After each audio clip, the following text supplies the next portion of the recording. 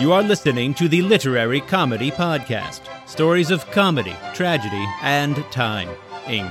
Welcome to Chapter 15 of A Dragon for George, a reasonably friendly novel about a 12-year-old boy and a dragon who is not from another dimension.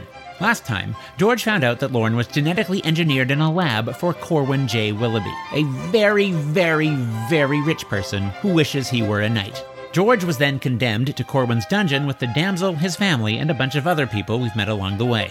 And now, Chapter 15 of A Dragon for George.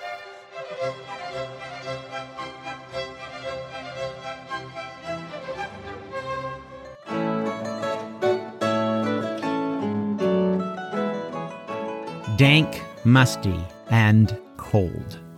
No chair, no bed, no hope. George's cell had a small hole in the corner for when he needed to go. Not leave, but go. You understand.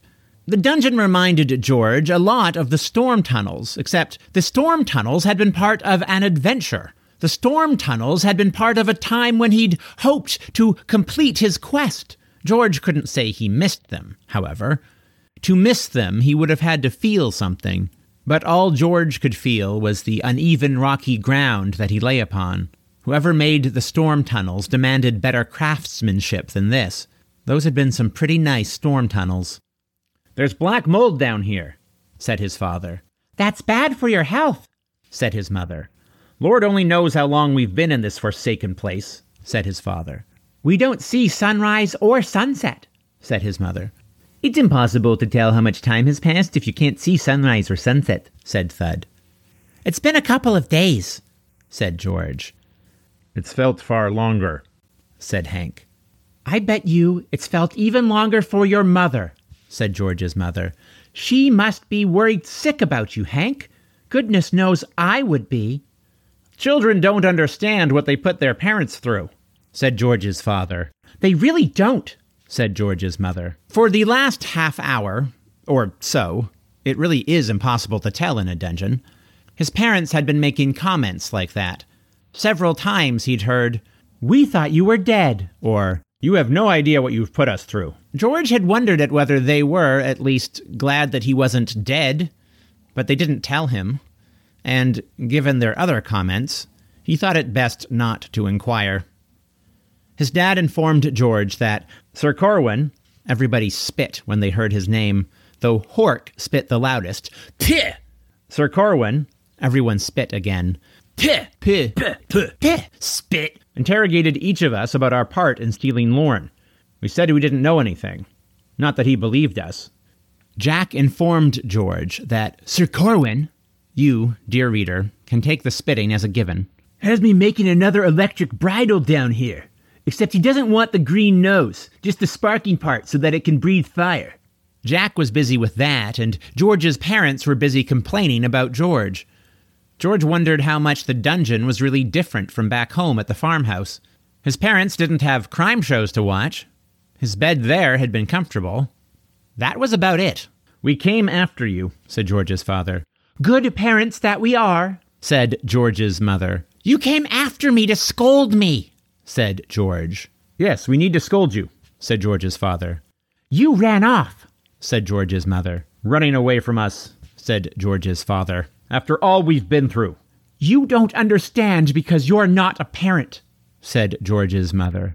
George had heard more than enough of this. He'd heard more than enough in the dungeon. He'd heard more than enough in their house that no longer felt like a home ever since Max had died. "I do understand," George said. "You don't understand," said George's father. "We just told you that you don't," said George's mother. "Listen for once." "I listen all the time," said George, sitting up. "You don't understand because you're not 12. "We used to be 12, said George's mother. "You've never been a parent." "You think I don't understand what it was like to lose Max?" George stood up. "He was my older brother and my best friend. And I need him.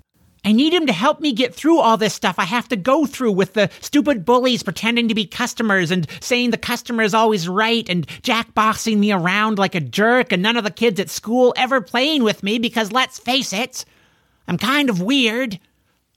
I need to tell him about the dragon and falling off a cliff and almost dying in the river several times and sneaking under the city in storm tunnels because he would understand how much I enjoy doing that stuff better than anyone.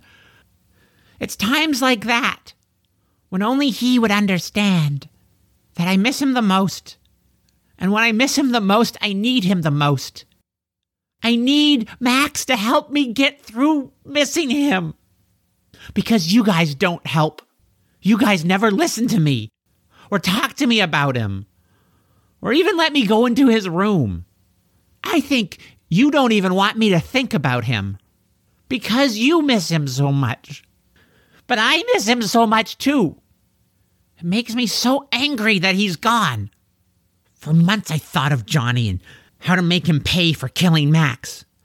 But Max died on his own. George paused.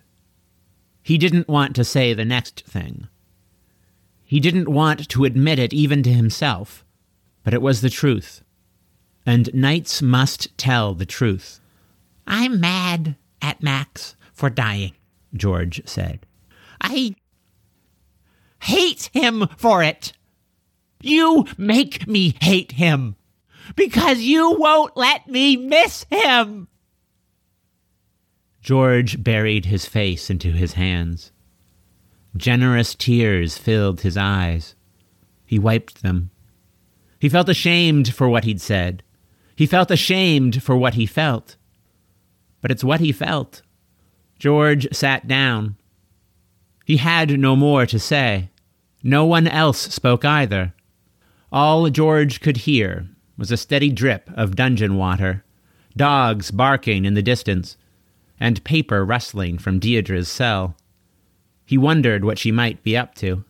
Finally, Jack spoke, his voice high-pitched and raspy. I'm sorry I pushed you around. I know you miss your brother. I guess I thought it better to treat you normally rather than a tragic figure or something. My sister was a jerk to me after our mom died, and it helped. I think. Made me who I am anyway. But maybe who I am is a jerk. I don't know. Are you crying? George asked. Just a little dust in my eyes, Jack said. A succession of whelps came from his cell. I can't even see your eyes, said George. but it sounds like you're crying. I am crying, said George's father, his voice as high-pitched and raspy as Jack's. I'm sorry, I don't usually. That's not the only reason we're sorry, said George's mother, also speaking with a high-pitched and raspy voice, also whelping. We're sorry we haven't been there for you, said George's father. We miss him so much, said George's mother. I understand, George said. We know you do, said George's mother. And we love you, we truly do. We'll do better in the future, said George's father, assuming we have a future. If we weren't locked in this dungeon, we'd hug you right now, said George's mother. This dungeon is positively inhumane, said his father, not even allowing people to hug one another. We're sorry for picking on you, said Thud. It's just that, you're there, said Hork. and you're weird. It is hard to resist sometimes, said Thud, but we're sorry all the same. Yes, said Hork. we are. You guys are all wimps for crying, said Hank, but his voice was raspy too. Shut up, all of you, Deirdre said. I'm trying to think. Don't talk to our son that way, said George's dad. That's a great moment y'all had there, said Deirdre. but it's not going to get us out of this dungeon we're all stuck in.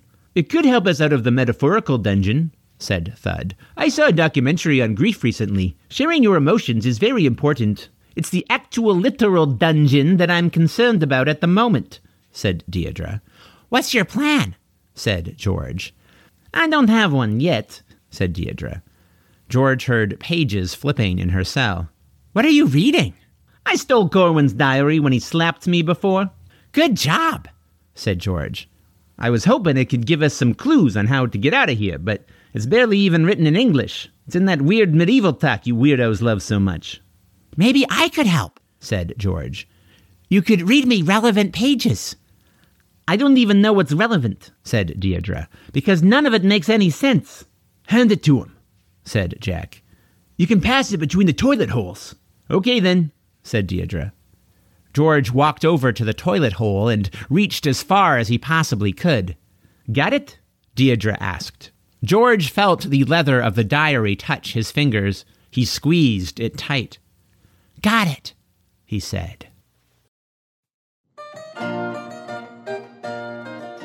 Thank you for listening to Chapter 15 of A Dragon for George. Tune in next time when George will discover a dark secret in Corwin's diary.